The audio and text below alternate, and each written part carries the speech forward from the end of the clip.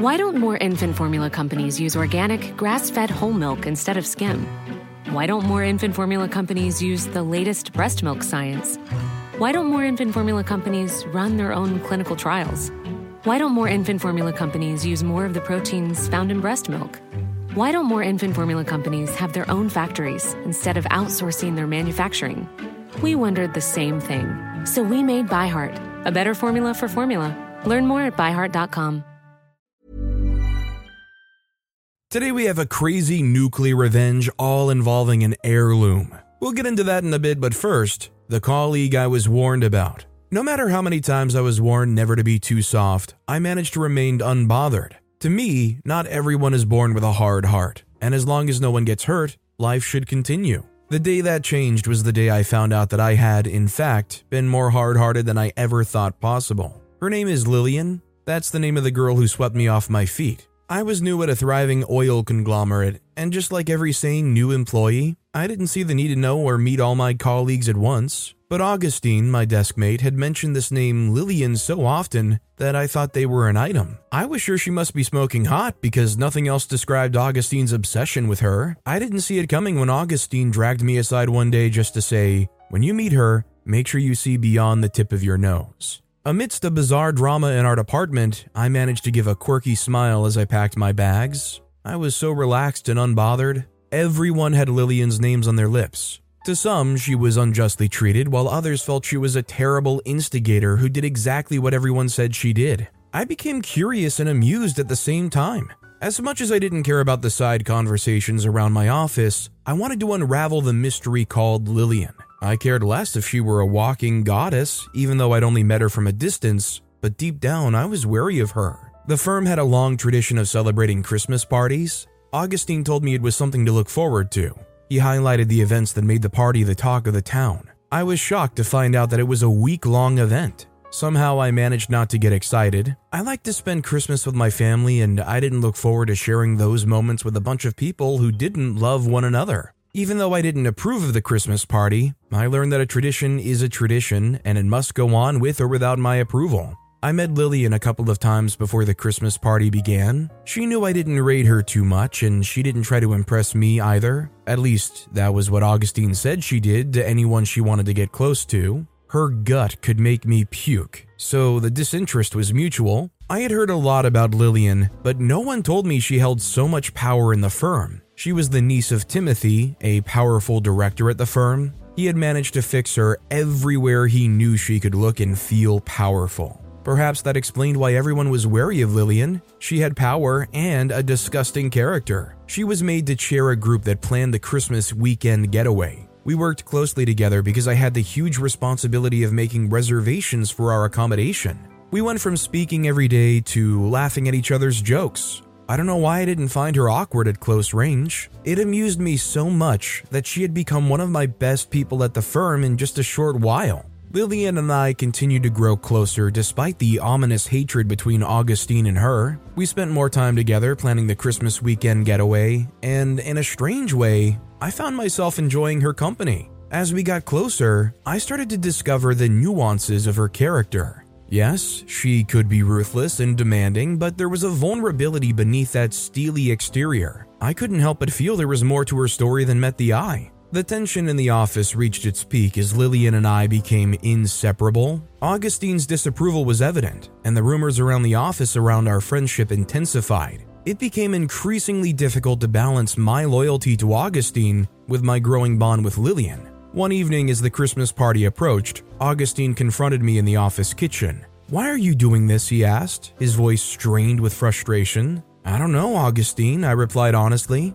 "I've just found a friend in Lillian and I don't want to let her down." Augustine sighed, realizing that our friendship might never be the same. We decided to keep our distance, even though it hurt both of us. It hurt that I had to let go of my friendship with Augustine, but if I was going to keep my friendship with Lillian, then it was worth it. I wasn't going to break the girl code because of a man. I loved Augustine, but I liked the mystery that Lillian represented. The Christmas party took place, and it was as extravagant as promised. For the first time, I truly enjoyed the festivities. Lillian and I danced, laughed, and celebrated with our colleagues. The tension that surrounded us seemed to fade away in the holiday spirit. But then came the night of the big gala. the culmination of the week-long celebration. Augustine and I decided to spend time together, reminiscing about our shared experiences and rekindling our friendship.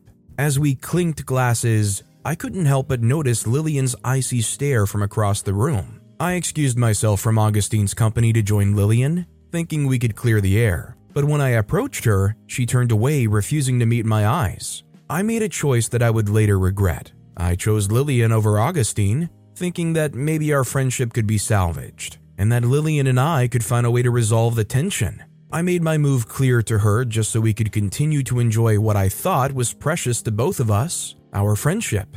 This was a decision I regretted so much. I continued to give Lillian my unwavering friendship and support, but she seemed distant and preoccupied. It wasn't long before I began to realize that I was getting nothing in return for all that I'd invested in our friendship. I couldn't ignore the gnawing feeling that something was wrong. I'd been warned not to be too trusting, and I ignored it. But it was time to face the truth. Lillian had betrayed my trust. She had lured me into a false sense of security and had used me for her own gain. The revelation of Lillian's betrayal stung deeply. I had thought that our friendship was genuine and that there was a connection between us that transcended office politics and drama, but in reality, I'd been a pawn in her game. One afternoon, I got a call from the human resources manager. I froze. I had never been called by the human resources manager except for the occasional checks and reports. I tidied up my desk and took almost forever to use the elevator bound for the 3rd floor. Mr. Thompson, the human resources manager, gave me a cold look that I couldn't decipher. Everywhere was cold, both the atmosphere and the air in the room. "What have I done?" I asked aloud. I didn't expect anybody to hear me, but they did. "What have you done?" Mr. Reynolds muttered weirdly. He gave that look that everyone detested so much around the firm.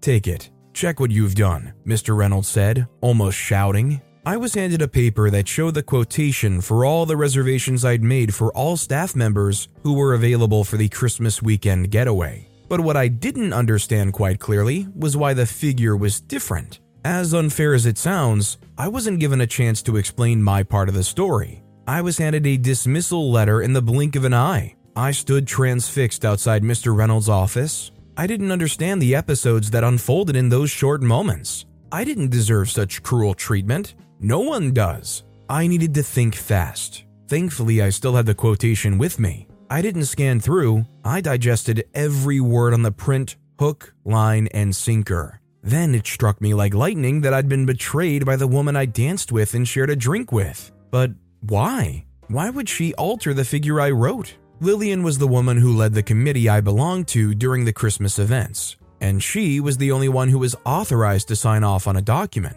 I gave her a figure I knew would be sufficient to make reservations for everyone's accommodation in a moderately fancy hotel, but she had changed the document, altered the figure, and signed it again. Then it was obvious she submitted the document she manipulated. At that moment, the company had found out that they'd been defrauded of $30,000. Whoosh. They couldn't forgive that, and no one would believe that I didn't have the money either. I was in charge of that assignment, and so I gave the figures. How ridiculous. I couldn't believe that I'd been so blind that I hadn't looked beyond the tip of my nose as Augustine had warned. The pain of the betrayal weighed heavily on me, and I knew that I couldn't let it go without getting to the root of it. The world must find out the truth. I started to gather information, piecing together the extent of Lillian's manipulation and deceit. I reached out to colleagues who had been wronged by her in the past, and their stories confirmed my suspicions. I used the information I'd gathered to turn the tables on her, putting her in a compromising position that mirrored the one she had put me in. A lot can happen in 3 years, like a chatbot may be your new best friend. But what won't change? Needing health insurance. United Healthcare Tri-Term Medical Plans, underwritten by Golden Rule Insurance Company, offer flexible, budget-friendly coverage that lasts nearly 3 years in some states. Learn more at uh1.com. Many of us have those stubborn pounds that seem impossible to lose, no matter how good we eat or how hard we work out. My solution is PlushCare. PlushCare is a leading telehealth provider with doctors who are there for you day and night to partner with you in your weight loss journey. They can prescribe FDA-approved weight loss medications like Wegovy and Zepbound for those who qualify. Plus, they accept most insurance plans. To get started, visit plushcare.com/weightloss. That's plushcare.com/weightloss. Storytime is sponsored by BetterHelp. Nearly everyone at some point in their life will struggle with their mental health, whether that's something stressful at work, in a personal relationship, or something else. I know that I really struggled with anxiety in my early 20s, and therapy was a massive help for me. That's why I'm a massive fan of therapy and today's sponsor, BetterHelp. If there is anything in your life, big or small, that is negatively affecting you, get it off your chest with BetterHelp. It's an online therapy service that, after finishing a small questionnaire, will match you with a licensed therapist, where you can book appointments that match up with your schedule at any place or any time. And if you feel like you're not bonding with your therapist, you can switch at any point for free. Also, therapy isn't just if you're struggling with mental health. If you're looking for guidance or ways to improve your social skills, life, or relationships, it's a great judgment-free way of doing that. Get it off your chest with BetterHelp. Visit BetterHelp.com/StorytimePod today to get 10% off your first month. That's BetterHelp, HELP.com/StorytimePod. Promised that I would be the last person that she would hurt. I came forth with an idea. I was too desperate not to have any at that point. I pleaded with Mr. Reynolds to have Lillian and I submit our bank statements for the last 6 months. It sounded ridiculous, given the situation at hand and who Lillian was at the firm, but after so much pressure, Mr. Reynolds gave in. Lillian was shocked to see that I was on the verge of winning, and at that point, the situation had escalated.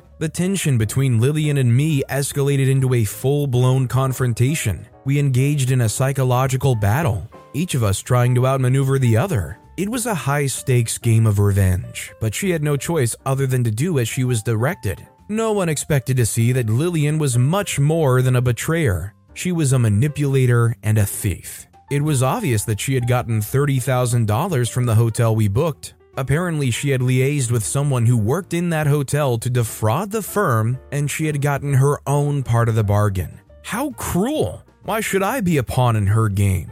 The plot twist that followed was magnificent. There was an emergency meeting for all members of staff. The suspense was intense, but I could tell that everyone enjoyed the drama. First, I'd been warned to stay off Lillian, but I didn't listen. Despite the numerous stares that lack empathy, there was one person who had my back in the midst of the drama and chaos. It was Augustine. I couldn't hold back my tears as he squeezed my hands. I didn't deserve such loyalty. I knew Mr. Reynolds knew the truth, but I didn't believe he could share the truth with everyone else in the firm. In front of everyone, Lillian was dismissed and handed over equally to the police. Regardless of who was involved, a fraud was a fraud. I get their plan, basically defraud the company and try to blame it all on OP, but I just don't understand how they think they could just get away with it like that.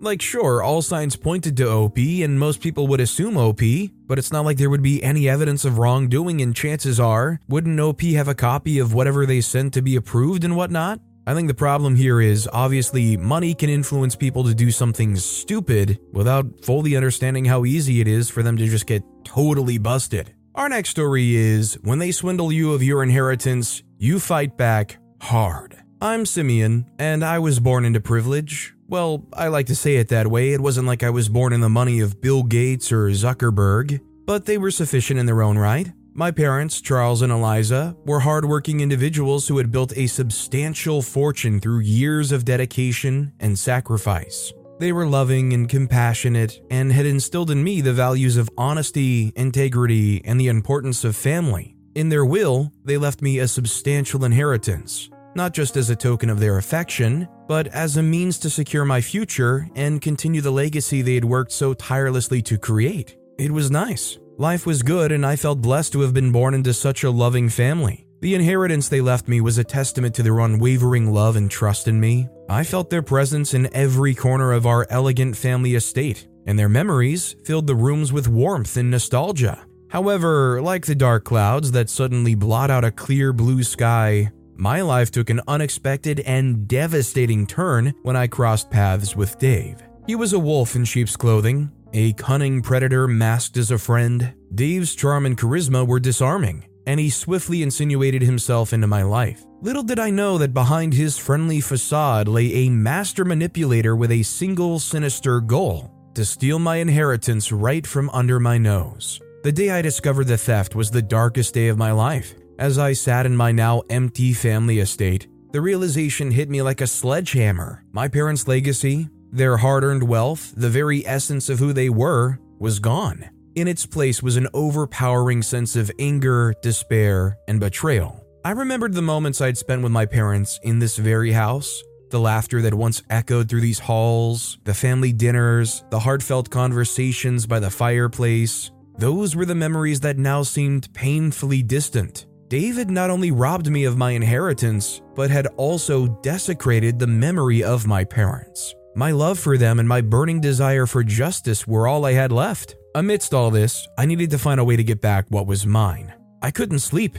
Every night I stared at the ceiling, reliving the moments when David betrayed my trust. The sting of his deceit and the audacity of his theft gnawed at my soul. I could no longer stand idly by. I had to act, not just for my sake, but to preserve the honor of my parents and their life's work. That's when a searing determination overtook me. I knew that the path ahead was treacherous, filled with uncertainty and danger, but I couldn't let Dave get away with what he'd done. My parents had raised me to be strong, to stand up for what was right, and to protect the family's legacy. And so, I decided that I would fight back in every way that I could. I didn't mind what I would have to lose along the line. All I knew was that I could not let Dave get away with cheating me and taking all that my parents worked for all their lives. With the anger and determination burning within me, I knew I had to take matters into my own hands. Dave had manipulated me, swindling me out of my inheritance, and there was no way I could rely on the law alone to bring him to justice. I had to craft a cunning plan,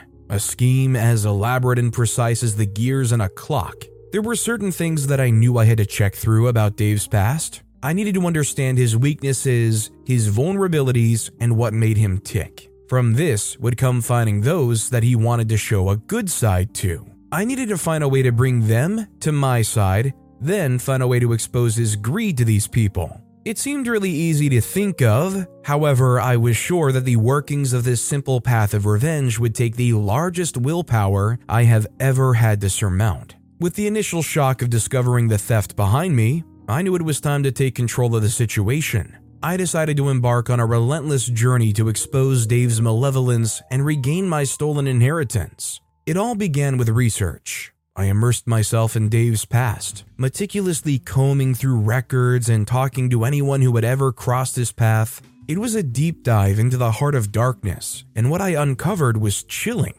David left a trail of deceit, betrayed alliances, and a history of exploiting others. It was clear that his tactics were not limited to me alone. I began to beat myself up because I felt like I should have known what he was up to. I should have seen through the facade of friendship that he extended to me. As I delved deeper into his sordid history, I unearthed his modus operandi, the cunning techniques he used to manipulate and deceive. I understood how he had managed to slip through the cracks, leaving no trace of his nefarious activities. It was a chilling realization that this man had perfected the art of deceit. But it was a good thing that I was not alone. At least, not really. There were people I could reach out to that he had done something similar to. This was exactly what I did, and I started with Emily. Emily, my former colleague, had suffered the brunt of Dave's treachery in a previous business venture. She was the first to join my cause, her determination to expose him as fervent as mine. Her case was a bit more annoying than mine because it was her words against his. There was nothing to back her up. We needed a digital mastermind, someone who could navigate the intricate web of Dave's financial misdeeds. So, Emily introduced me to a guy she used to know, Jack. Jack, a brilliant computer expert, came on board. To this moment, I still do not understand why he had a knack for bringing himself into issues that relate to financial misdeeds. I like to think that he must have had his fair share of being played. That was the only reason I got it, but I don't know. As we gathered evidence and built our case against Dave, it became evident that our mission was not just about revenge, it was about ensuring justice prevailed. We couldn't afford to let Dave slip away with a mere slap on the wrist, and our clever plan was the key to making sure that didn't happen. With each passing day, our plan took shape, becoming an intricate web of strategy, deceit, and retribution. We would expose Dave's wrongdoings, his fraudulent transactions, and the countless lives he had ruined in his insatiable pursuit of wealth and power. Our approach was clever and elaborate, designed to Why don't more infant formula companies use organic, grass-fed whole milk instead of skim? Why don't more infant formula companies use the latest breast milk science? Why don't more infant formula companies run their own clinical trials? Why don't more infant formula companies use more of the proteins found in breast milk? Why don't more infant formula companies have their own factories instead of outsourcing their manufacturing? We wondered the same thing. So we made ByHeart, a better formula for formula. Learn more at byheart.com.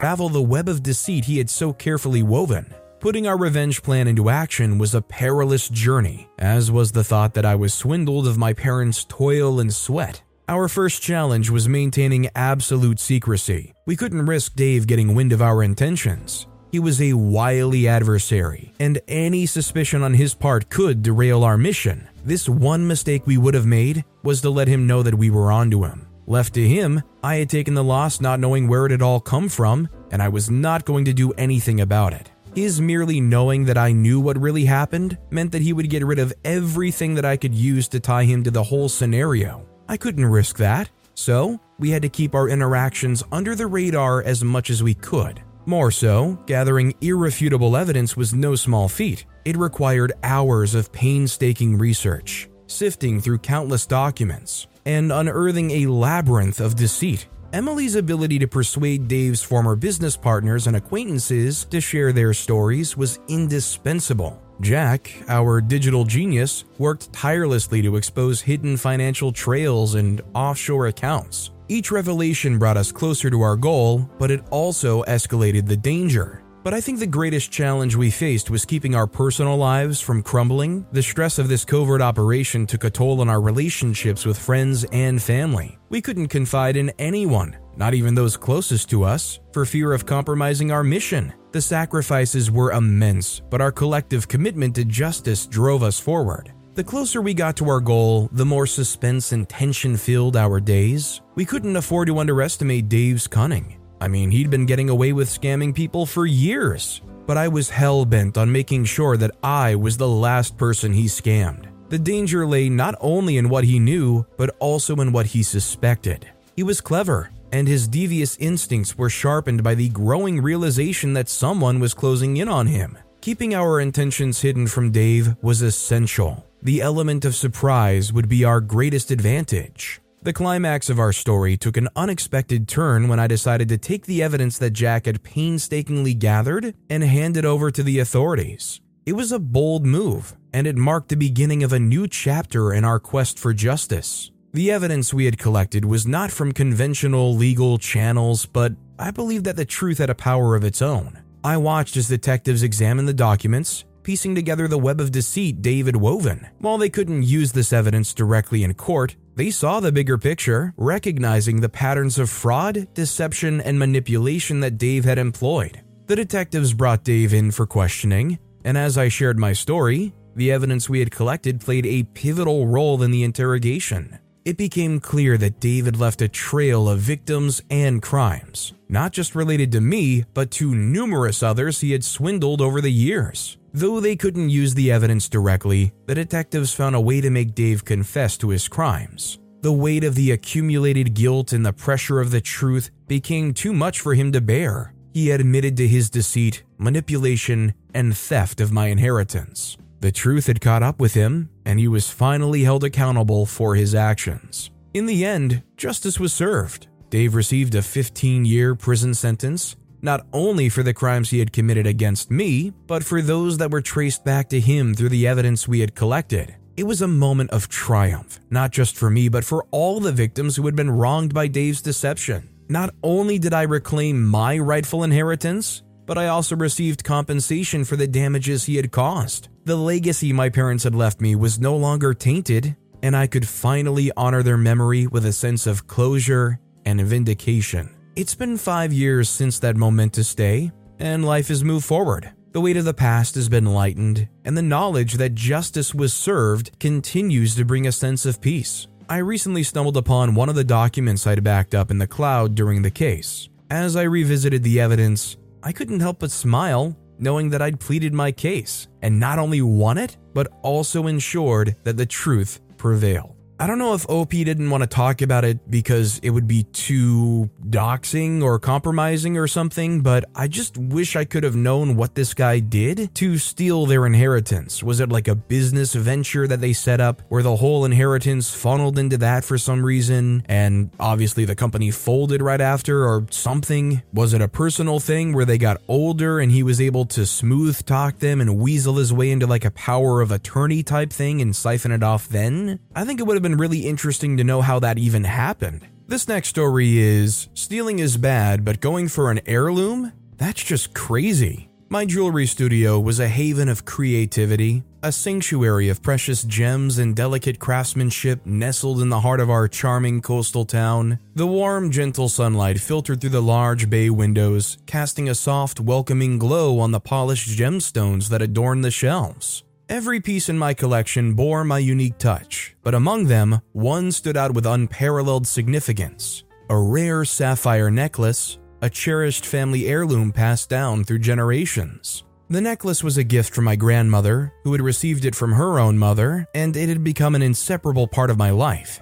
Its deep velvety blue sapphire held a rich history, and I often found myself tracing its contours with my fingers as I worked on my designs. It was as though the necklace whispered stories of love and adventure, tales that spanned across time and tides. The legend of its origin had been etched in our family's lore. A mysterious sailor, a visitor to our coastal town in the early 19th century, had bestowed the necklace as a token of his love for a local woman. As a kid, I used to really believe this story, but as I grew older, I felt it was just another story that they coined to make a thing sound more eye-catching than it already was. But regardless, when the necklace finally got to my hands, all of that did not matter. All that mattered was that it was an heirloom, and it was my time to hold on to it, and in coming years, I would have to pass it down to my favorite daughter. The necklace's intricate design and the sapphire's mesmerizing hue made it a symbol of unwavering devotion and resilience. To be honest, I began to feel like the necklace was more than a piece of jewelry.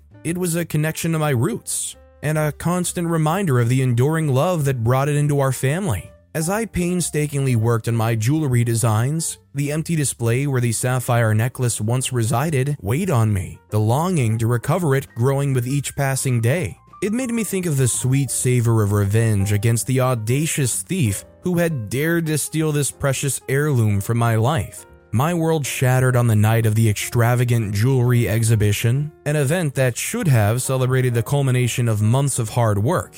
The coastal town's elite and art enthusiasts had gathered in a dazzling ballroom adorned with sparkling chandeliers, all aglow with a sense of anticipation. I had displayed my creations with pride, but the centerpiece, the rare sapphire necklace, had drawn the most attention. The necklace, with its vibrant sapphire and intricate gold setting, was like a beacon, casting a captivating spell on anyone who laid eyes on it. As I mingled with the guests, I watched their awe and reverence for the heirloom, and I couldn't help but smile. It was almost as if the necklace was sharing its stories with them, just as it had with my family for so many years. Then he appeared, a man who exuded an air of confidence and charm, but his eyes betrayed a cunning, determined purpose. Later, I would know that his name is Nathaniel. Nathaniel, a notorious art and jewelry thief, had a reputation for his audacious heists and an insatiable taste for rare gemstones. He was known to strike swiftly and vanish without a trace, leaving chaos and heartbreak in its wake. Nathaniel, with a sly grin and quick practiced hands, managed to infiltrate the exhibition's security, bypassing alarms and surveillance systems. In a matter of moments, he had the sapphire necklace in his possession, concealed beneath his tailored suit. But the crazy part is that I didn't notice the theft until the exhibition concluded. I reached for the necklace to return it to its secure case. My heart raced, my breath caught in my throat, and panic set in. The necklace was gone, and there was a painful void in its place. The realization hit me like a wave crashing against the shore, and my world came crashing down with it. Nathaniel had successfully executed the heist, leaving me devastated. The necklace that had been a part of my family for generations now cruelly torn from my grasp. I couldn't stand idly by and let Nathaniel, the cunning thief, get away with this audacious heist. Determination coursed through my veins, and I knew I had to take action. With a heavy heart and a resolve as unyielding as the tide, I set out on my quest for vengeance. My first call was to my childhood friend James, a tech-savvy journalist with a knack for digging up information and connections that ran deep. We had shared countless adventures as kids, exploring every nook and cranny of our coastal town, and I knew I could trust him. James arrived at my studio with a fierce determination in his eyes, a reflection of my own determination. He knew the story of the heirloom. He had been a part of the days when my grandmother told the story while we listened to her with rapt attention. The jewel was mine as much as it was his because we knew of its origin together. The difference is that it was mine by blood and birthright. We began by talking to attendees of the jewelry exhibition, hoping to glean any information that might lead us to Nathaniel. The guests, many of whom were familiar faces from our close-knit community, offered their sympathies and promised to help in any way they could. After our interviews, we focused our attention on the exhibition's security footage. James knew just how to access the surveillance systems and work his technological magic. We spent hours poring over the recordings, seeking any sign of the thief's presence. It was a painstaking process, and as the hours passed, the weight of my loss and the anger toward Nathaniel fueled our determination. Armed with some promising leads, a sense of purpose, and an unwavering friendship, James and I were ready to take the first steps in our quest to bring Nathaniel to justice and reclaim the sapphire necklace that held so much sentimental value in my life. Days turned into nights as James and I tirelessly combed through the security footage, the soft glow of multiple computer screens illuminating our determined faces. It was during one of these marathon viewing sessions that I stumbled upon a significant lead. There, amidst the recordings, was a fleeting glimpse of Nathaniel. His face was partially obscured by a masquerade mask, but his distinctive features and the glint of his mischief in his eyes were unmistakable. It was a clue that would, hopefully, lead us to his identity. With the revelation of Nathaniel's appearance, our plan began to take shape. James, ever resourceful, made use of his journalistic connections to discreetly inquire about individuals who fit Nathaniel's description. His network extended into the shadiest corners of the town, and it was not long before he uncovered a name: Nathaniel Reinhardt, a mysterious figure with a penchant for high-stakes thefts. As our list of clues and potential leads grew, we knew we needed to stay ahead of Nathaniel's next move. With his audacity, we were certain he'd strike again soon. We decided to create a clever trap. Using the clue we had found in the security footage and the knowledge we had gathered about Nathaniel's modus operandi, James worked his magic once more, contacting the local police and discreetly sharing our findings with them. We arranged for a faux jewelry exhibition that we hoped would entice Nathaniel. We carefully selected a rare gem, one that had the allure of the stolen sapphire necklace but was, in fact, a convincing decoy. As the night of the exhibition approached, we gathered the necessary resources. The local police provided undercover officers to be discreetly stationed at the event, and we had a team ready to monitor the security systems in real time. I must confess that I was not entirely sure that he would not see through the charade, but I had to keep on, hoping that he would not. I stood at the center of the room, my heart pounding like a drum, ready to confront the thief who had so callously torn my precious sapphire necklace from my life. The necklace's absence had left an emptiness within me that I was determined to fill with justice. As the evening wore on, James and I kept a close watch on the guests, our eyes scanning for any sign of the cunning thief. Then, just as the night grew darker, a shadowy figure entered the room. His eyes fixed on the decoy gem. It was Nathaniel, drawn to our trap like a moth to a flame. I approached Nathaniel with a forced calm, the necklace he had stolen from me weighing heavy in my thoughts. As I neared him, he turned, and for a fleeting moment, our eyes met. The masquerade mask concealed his identity, but I knew the glint of mischief and audacity in his eyes all too well. It was Nathaniel. "Beautiful, isn't it?" I asked, nodding toward the decoy gem. Nathaniel smiled a smile that oozed charm and deceit. "Indeed it is," he replied, his voice smooth as silk. "I have a particular fondness for beautiful things." It was a thinly veiled taunt, and I couldn't hold back the anger that surged within me. "You may have a fondness for beautiful things, but you have no understanding of their true worth," I retorted, my voice quivering with a mix of frustration and fury. You've stolen something that's been in my family for generations, a symbol of love and heritage." At that moment, the ballroom seemed to fall away, leaving only Nathaniel and me in our heated exchange. The guests remained oblivious to the drama unfolding before their eyes, wrapped up in the illusion of the exhibition.